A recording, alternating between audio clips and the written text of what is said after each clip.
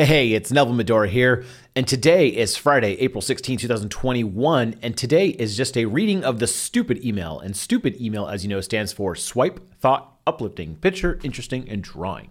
So let's get right into it.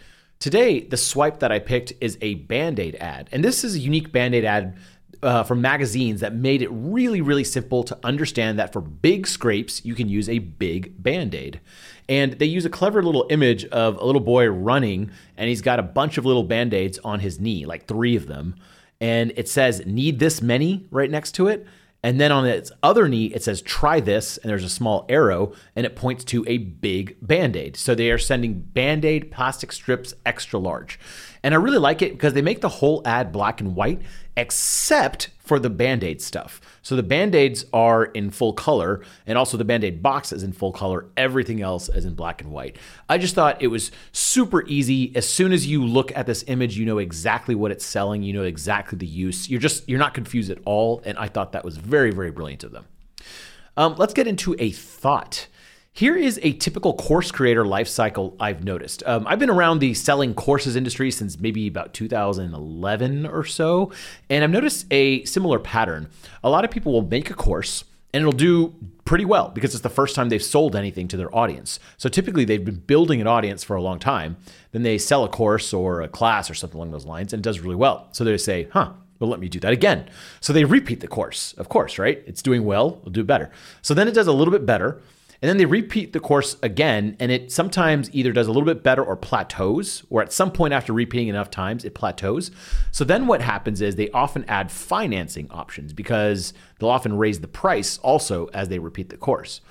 And after that, they kind of get bored of teaching the same thing. So then they'll create a new course and repeat that. So they'll repeat the course, add financing options, and they'll repeat that a couple of times. And then, and trust me, I've been in this situation before. That's why I'm talking about it and laughing at it. And I'm not like dissing anyone. It's just saying a lot of these people will do the course, repeat financing options, repeat. And then what happens is you come into this problem where you have too many courses. So now people come to you and say, hey, you have like 9 courses. Which one should I buy? And inevitably, a lot of them have a little bit of overlap. So then what you do is you bundle the courses. So I think that's a stage we're at right now. And then the step I see a lot of people do is they create a SaaS, which is a software as a service based on the stuff they teach and that they can repeat with software. But in the meantime, something that a lot of course creators have done, and I've personally seen this and done it myself, is they'll invest in companies. You know, just like with your audience and talking about a specific niche, you get the opportunity to invest in different people's companies, and you meet people and you want to invest in their company. The other thing I've seen people do is add community components. I've long been telling people that within the next 2 years, every single course will have a community component. There'll almost be too many communities. And then in general, they just build a loyal audience. So I think the audience for someone is becoming more and more valuable as everyone kind of becomes like a one-man media company. You know, you're no longer on a single platform. Like you no longer just write a column for a newspaper, or you no longer write just for People magazine. Most people that put out content nowadays, they're putting out content on email, on their blog, on Twitter, on YouTube, on TikTok, on whatever ad nauseum, right? So I wonder if you've seen this with other people you follow. It's kind of like a common cycle. So I just thought that was an interesting thought.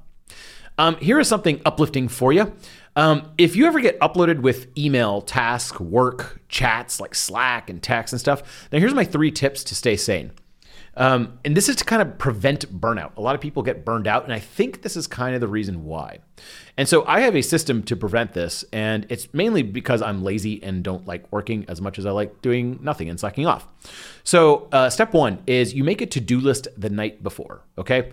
Don't wake up in the morning, you're all bleary-eyed, and then you're like, okay, what should I do? And you just get sucked into a million different things. You check social media, you get distracted, right?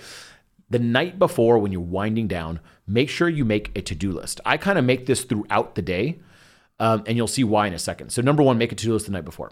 Number 2, once you've done that to-do list, right? You scratched out all the items, there is no more work allowed for the day, okay?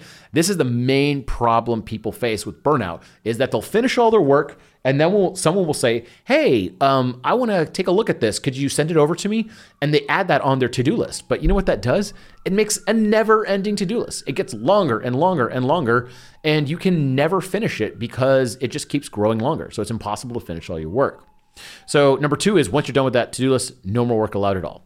And then number 3 is, like I just said, never add stuff for the to-do list on the same day, okay? So if someone asks you for something, just reply with, okay, I've got it on my calendar for tomorrow. That's it. This helps you put in a fair day of work and just not overdo it, so you never get overburned, right? So how do you tell if you've had a good day of work? Well, the way is if you've scratched out all the items on your to-do list. But you can't let that grow like an ever-growing snake. You've got to cut it off at some point, and you've just got to be strict with your time. So for example, a lot of people think that this is a really mean thing because you're not going to do something for them the same day, but it's actually not. So here's how I would handle it. So I'm going to make a funny voice for someone else talking to me, and I'll pretend I'm me. So someone's like, oh, hey, Neville, can you send over, I wanted to see those numbers for your email list. Could you send those over? I'll say, cool, I'll send it over to you tomorrow at 3 p.m. See, I'm promising I'm going to send it to them, but I mentioned that I'll send it tomorrow at a specific time. So now I'll write that on my to-do list for the following day. I'm not going to put it on the same day because I've already got enough stuff, and them jamming more work down my throat is just not going to work for me long term. So it's not very hard to deflect that work. The only difference is if you have a boss and they're the ones that employ you and you've got to do something that day. But even in that case, what you could tell them is say is this super important to do today or tomorrow? And I bet half the time they'll probably say, yeah, you can probably just do it tomorrow. It's not important. So I would just make sure you try to deflect work for the day after, not the same day. Here's a picture, and you can't see these, and it's a shame because they're so beautiful. But there was a photographer in Hong Kong named Fan Ho who takes these brilliantly colored photos. I saw this on Twitter somewhere, and it was just so beautiful. I don't know why, I don't know how, but the colors just pop on the screen.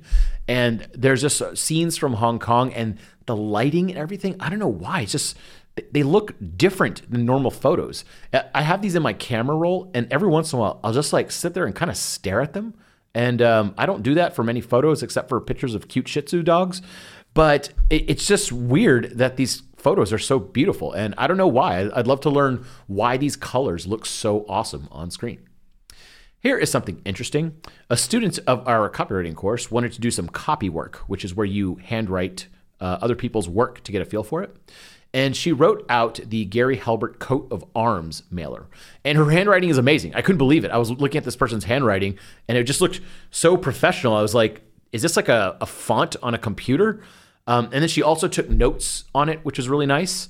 And I was just in awe of how good her handwriting was because I actually hand copied this exact mailer. And I knew I was going to publish this on the internet. So I did my absolute best handwriting. And it just looks like garbage compared to hers. And I'm just surprised that my best effort just does not look as good. And it's funny because I'll be taking notes at conferences sometimes on my iPad or on a notebook, and people will see me taking notes. And I can't tell you how many times I've got this. People say, what language are you writing in? And I'm not even kidding. I'm like, it's English. And they literally cannot read my sloppy handwriting. It's kind of funny. So even for someone who's written a lot on paper, I just don't have very good handwriting. I guess I've never cared. So long as I could read it, I was pretty okay with it. Let's take a drawing. This is the last item in our Friday Stupid Email, and it is called the Circle of Influence. And this is a concept that's been around for a while, and it's a wheel that shows you what you should and should not be paying close attention to. And it's got 3 circles and a little guy in the middle, okay? So it's basically showing things that are external to you, that are out of your control, like you have no control over them. Then there's a thing called the circle of influence, which is a closer circle to you, which is things that you can't totally control, but you have some influence over, right? You have some vote in it. And then there's circle of control. These are things that you yourself right now can 100% control on your own. So let's go over some of these. So some of the things that you have total control over are the circle of control. This is the first circle around you, is your words, your outfit, your food, your posture, your location, your mood, your tone, your output, your exercise, your thoughts. So for example, if you're really angry, guess what? You have control over that. Those are your thoughts. Those are your processes going on in your brain that you can control. And so if you want to change them, then you can. Let's say your posture. Well, no one can really change your posture except you. So you have full control of your posture. So if you have bad posture, guess what? It's your fault, okay? It's your fault. So you can change it and you can make it better. You can choose the food you input into your body most of the time, okay? So you don't have to eat all crappy food. You can reach out and get good food. You can change your outfit. You can do all those types of things. Those are things that are important that you should pay attention to and maybe even spend some good money on. Then another circle outside of that is what's called the circle of influence. And these are things that you have some control over, but not total control over, right? It means you have 1 out of 100 votes, but not all the votes, right? So a couple things in your circle of influence are your neighborhood, right? You don't control your neighborhood. You're not the dictator of your neighborhood, but you can control your little piece of the neighborhood. So if you're like, oh, this neighborhood's so dirty, well, maybe you can help clean it up or influence the HOA to help clean it up, or you can clean up your own yard, right? You have circle of influence on the mood in a room. So let's say you're at a party and, post-COVID, you're at a party and you want it to be a little bit more lively. Guess what? You are maybe 1 out of 10 or 1 out of 50 people in that room. You can actually change the mood in the room if you want. Voting. So if you have a chance to vote on something, whether it be some sort of election, city council election, something like that, you do have some influence on it. Maybe not a lot, especially like the larger the election, but you do have some. Your close surroundings, you can totally control. So, where you live, you're inside your house. Your family. You can't control your entire family, but you can control yourself and maybe the people around you a little bit. And so you do have some influence. And then also relationships. In any relationships, there's usually more than one person. And so you are either 50% of the relationship or maybe a part of a relationship between a family or a friend circle. So those are things in your circle of influence.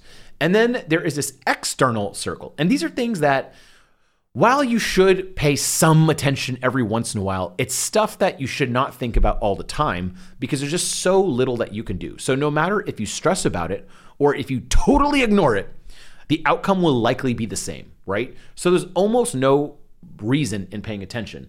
So when it comes to like very big elections and stuff like that, while I pay some attention, I try my best not to pay too much because honestly, the amount of influence I have is so small. And unless I'm going to do something about it, I just don't pay attention all that much. So some of those things that are in the external control are an asteroid impact, right? No matter if you worry about it or not, probably the outcome will be the same. Nothing will change because of that. Foreign policies. That's one of those things where it's like some other country you're not even part of and you're getting really involved in the politics of it and it's making you angry. Well, guess what? It's like, unless you're really going to do something about this, it's not really worth paying too much attention to it, in my opinion. Solar flares, political views of strangers, the economy, weather, a volcano eruption, the threat of nuclear war. These are things that some people sometimes stress about, but honestly, you have so little control that it's not worth spending time on. And instead, it's far better to control the things inside of your circle of influence and especially control the things inside of your circle of control. So I hope you enjoy these little tidbits. I hope you have a really happy Friday. My name is Neville Medora, and I will talk to you later.